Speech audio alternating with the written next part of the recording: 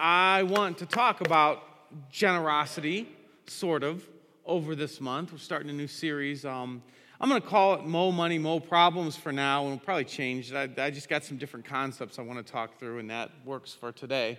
So I want to talk about what God says about money and about generosity and about contentment and fulfillment. Here's what this is not going to be like a lead into asking for money. I'm not going to start making phone calls to you guys, shaking you down, stuff like that. I hear about pastors and priests and things that do stuff like that. And I remember my grandma and grandpa, they wanted to join a church, and the elders came to their house to talk with them about being a new member, welcome to our church, and with paperwork guiding them through how they could sign over their assets and to the church upon their death. Just stuff like that. I'm not going to conclude this series by taking up a collection for a G6 airplane. I know that, man, in this region especially, I just hear so many of my friends complaining about churches asking for money. And so here's what I want to do. I want to arm you with kind of a biblical idea of what God really says about all that, so that then you can decide, first of all, okay, that's what the Bible says. Do I agree with it or not? But then also taking what somebody else may say about money and church, and then you can say, well, here's what God really says about it, so you'll be armed with that information. So that's what, that's what we're going to do with this series. Let me start by talking a little bit about what is rich. Let's start the money series by talking about what does it mean to be rich? What's that look like? Incidentally, is everybody excited to watch everyone's favorite 41-year-old, aside from me, the other favorite 41-year-old, Tom Brady, win the Super Bowl and take the Steelers' position at 6 rings? It minimizes that a little bit. Remembering that the Browns have 8 championships. Anyway, 41 years old. Me and Tom have a lot in common. All right. What does it mean to be rich? What's the definition for rich? How rich do you have to be rich? Remember, and you might be younger than this, but when I was an adult, I was into my adulthood when John McCain and Barack Obama did their debates, and some people believed that the whole thing started to turn in Obama's favor when the question was asked, how rich is rich? What's that income level that defines rich? And some of you might remember John McCain's initial answer, $5 million of income a year is where you start to be rich. And every Republican across the nation did that. 4.9 million a year, you're not quite, maybe if you can just get to that 5 million a year mark, you'll. So anyway, what it kind of illustrates is that rich is different for different people, but it's also a moving target, I think, if we're honest. Because let's just throw a number out there. Let's say 6 figures, $100,000 a year. Many would say that the $100,000 a year mark is rich. Many people would think that is almost an unspendable amount of money. But I know a lot of people who make $100,000 a year in their household or more, and they would never call themselves rich. No way is that rich. And now that same group would probably, if you could transport them back to graduating from high school, and asked them about $100,000, they would think that that was unspendable. So rich is a different for different people, different for different life stages, and it's a moving target. We'll talk more about that later. Just kind of get that marinating. Okay, now I want to talk about how to be good at being rich. Like, let's just say you get there someday. Or let's say that you're like right now, yeah, I am filthy rich. I am so rich that I may just go home and start the fireplace with a Franklin. I am crazy rich. You would want to know, what does the Bible say about being rich? How do you get good at being rich? So that you'll know that, man, someday when you get there, this is what you're supposed to do when you're rich. So here we go. This is what the Apostle Paul says to Timothy, who's this church leader that he's kind of mentoring. He says this in 1 Timothy chapter 6. Instruct those who are rich in the present age not to be conceited and not to put their hope in the uncertainty of wealth, but in God, who richly provides all things for us to enjoy. Instruct them to do good, to be rich in good works, and to be generous and ready to share, treasuring up for themselves a firm foundation for the future, so that they may take hold of that which is truly life. So he says, if you want to be good, to help people get good at being rich by telling them not to be arrogant, not to be conceited, but to acknowledge that it's a gift from God. If you want to get good at being rich, that's the first thing that Paul says we need to handle. And that's an understanding that everything comes from God, and we shouldn't get too arrogant, too conceited, in thinking that somehow it was because of us. And this is hard to do because you can begin to think, man, I worked hard. I got good at what I do. I made choices. I made sacrifices. I invested well. I lived within my means. This is my hard-earned money. And that's true to a point. I mean, you did what other people with your skill sets or giftedness don't do, and you gained, and that's good. But any skill that you have, whether it be the ability to see, how many of you need the ability to see to do your job well, or the ability to process information, the ability to maybe work with your hands, whatever it is that you've used to gain something, ultimately that's a gift from God. And so the first element of being good at being rich is just understanding it comes from God. Because see, when we fail to give God thanks or to turn back to gratefulness, something that we have from God, then we start to get greedy, we start to get conceited, pride creeps in. So it's always best with whatever we have to say, thank you, I am grateful, it's a gift from God. So just gratefulness, there it is, gratefulness. First thing about being rich, if you want to be good at it, is be grateful. And then the second thing he says that we need to be careful of what our definition of success is. Because God is more concerned about our attitudes, about our hearts, about our willingness to share, about our gratefulness, about what's going on inside.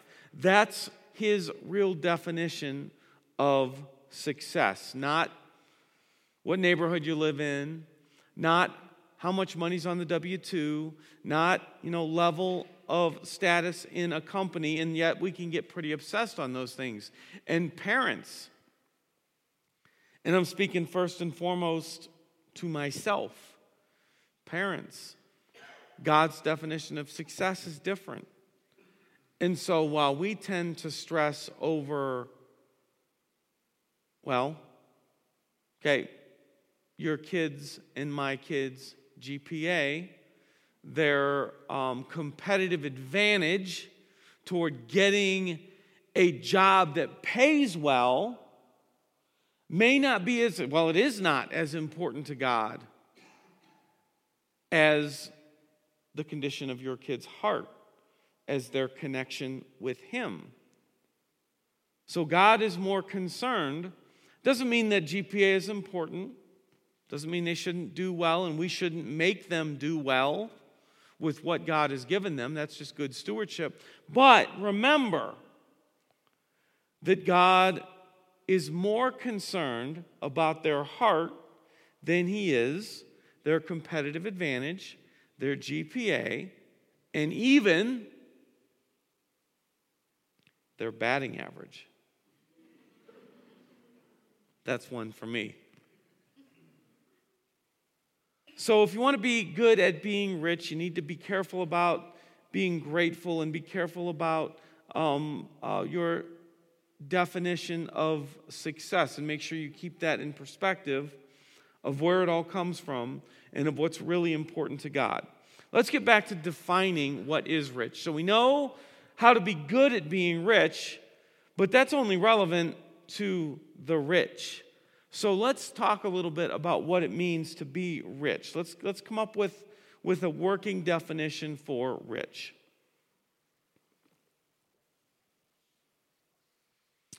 There was a recent Gallup poll, and I love Gallup polls and things like that. I think there's so much you can learn from how people define things, and this one was creating sort of a what's the American definition of rich?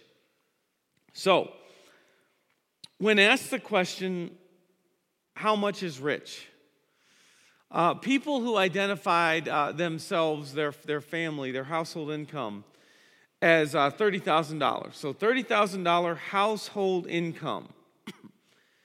They asked them, what is your definition of rich? How much money would you have to make every year to be rich? The average range of income, the average income point, I should say, was $74,000 a year.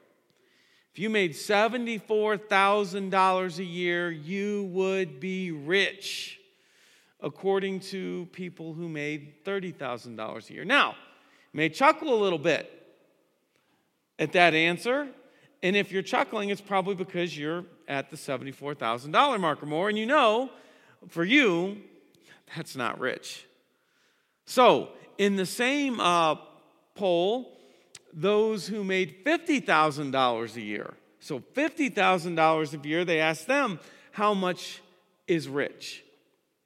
And they said six figures, $100,000. At the $100,000 mark, double what they make, you are officially rich. Now, they asked the more elite, the upper tier, $200,000 or more, not or more, I'm sorry, $200,000. At the $200,000 mark, what is rich? And their definition of rich was right in line with John McCain, $5 million in assets. You can live with that, Herb? You could handle just so. But what's fascinating there is that notice how it not only was more than what they had, but the distance got more. Like it went from 30 to 74, 50 to 100. So 30 to 74 is what? That's $44,000 more, and then it was $50,000 more, and then it was 4.8 million more. But it's like that rich line moves, so we see that. But here's the thing. If we're going to create a working definition of rich, what I would want each of you to realize today is that you are rich, really. Because you and I have rich people opportunities. We can take our kids to the library and expose them to books. They can get a free education. They can learn to read. You almost certainly have access to clean water for a drink. You almost certainly have access to a warm shower. You probably have access to transportation. If your children die of starvation, you are going to prison because you've done something terrible. If your children die of starvation because there's so much available. Relatively speaking, that's rich. Do you know that if you make $33,000 of household income a year, you are in the upper 1% of the planet? You're in the 99th percentile. If you make $80,000 a year in household income, you are in the upper 0.1%. That's rich.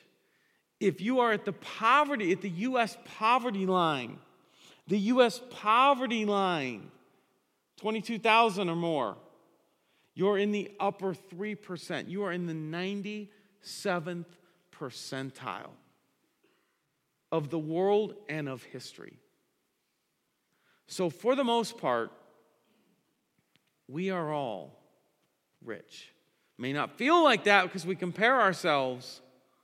And here's why I say that. Because I want us all to be grateful. We get to looking around and we get to interested more in what we don't have than what we have. And the truth is, relatively speaking, we are blessed. We are rich.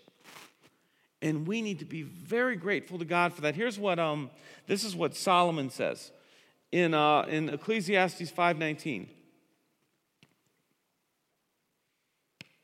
He says, when God gives someone wealth and possessions and the ability to enjoy them, they should accept their lot and be happy with their work. This is a gift from God. In other words, Solomon's advice is when you find yourself in a position of advantage because of what you have, or privilege because of what you have, enjoy it.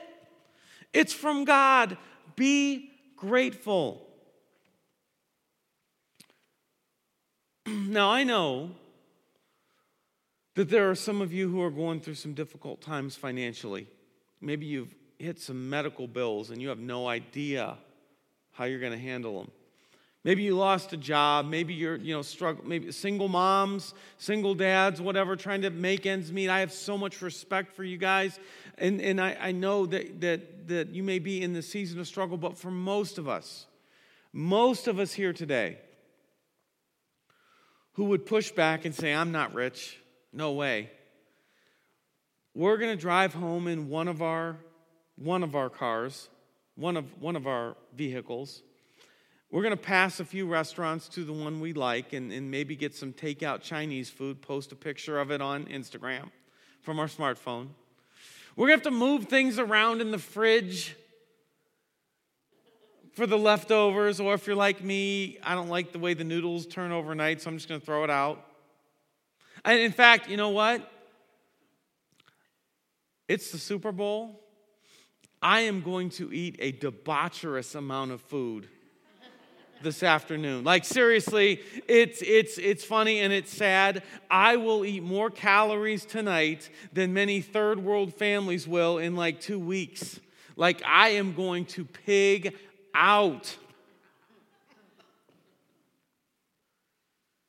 I have a garage that's nicer than... I was in Ecuador in 2010, and I was in this little shack where a family of 7 lived, and I realized my garage is nicer and safer than what this family lives in. Man, we're doing pretty well. Now, let me jab a little bit, because some of you may not be at a place where you feel very well off, and maybe you're in debt, because the truth is you had resources, you just chose to spend more than what you should have. And I'm not saying that to make you feel guilty, but I want you to understand that it's a blessing to be at a place where you chose your mess. Like, it's not because the resources weren't there or you had some profound lack of resources. It's because you chose. But that's how blessed we are, that most of us that aren't in a good place or a healthy place financially, it's because we chose. Again, this is not to make you feel guilty. I want you to feel grateful. I want you to realize that maybe you don't have as much as the next guy, but relatively speaking, you're almost certainly a 3%er.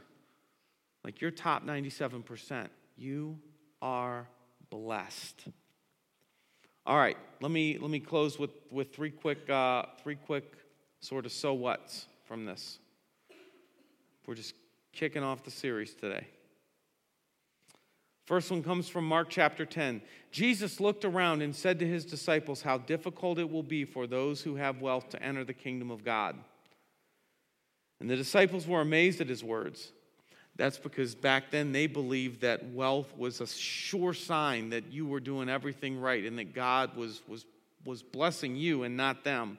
The upper tier were considered the spiritual elite, and their wealth was considered a sign of their spiritual eliteness. Jesus is saying, that's actually pretty hard to stay in step with God if you're wealthy. That was a shocking, scandalous thing Jesus said. He said, children, how difficult it will be to enter the kingdom of God. It's easier for the camel to go through the eye of a needle than for the rich person to enter the kingdom of God. Now, Jesus isn't talking about heaven. He's talking about the God life. Life according to God's principles. He's saying that you are at a spiritual disadvantage if you are rich. Why? Because we don't need God. We have our 401ks. We have our credit cards. We have our bank accounts. We don't need God for our next meal. We are at a spiritual disadvantage. So just, don't get scared, but just, kind of wake up, perk up, ears up, be aware. We're 3%ers, we're 2%ers, we're 1%ers, we're wealthy compared to most.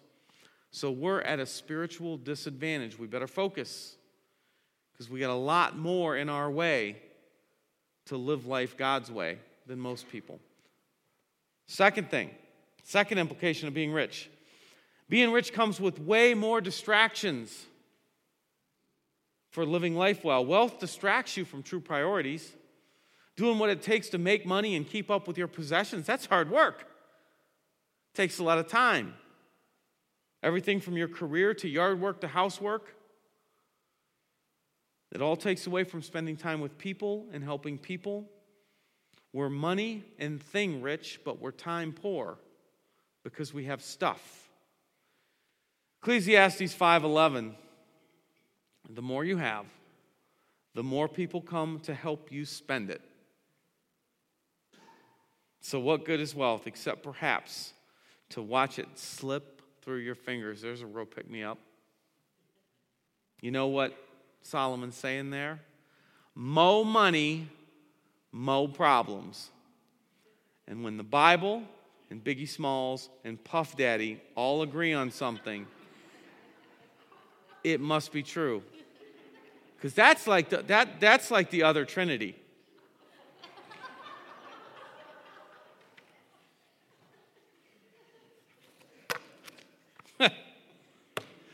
So, one last thing. Jesus says it plainly. To whom much is given, what? Much is required. To whom much is given, much is required. We are blessed. We are rich. And that's not a bad thing. Like Solomon says, that's not a bad thing. I'll take it. Like if we're lining up and God's like, hey, who wants to be a 3% or 2% or 1%er? I'm in. I just want to be good at it. I want to get it right. And that's what this series is about. This series is about getting it right because much is given, much is required. And we've been given much and we want to honor God with that. So over this series, I want to learn together about what God says about using our resources well, especially about having the right mindset to please God with everything that He's given us, whether it be money or time or talents, so that on our last day we hear, well done, you've been faithful with your entrustment. But all I really want for you to leave here today, I want you to leave here today feeling grateful, feeling blessed, feeling loved by God. because we are. Let's pray. Father, thank you for loving us enough to entrust us with your resources. We are grateful. We are thankful. It's all from you, and we want to use it to honor you. In Jesus' name, amen.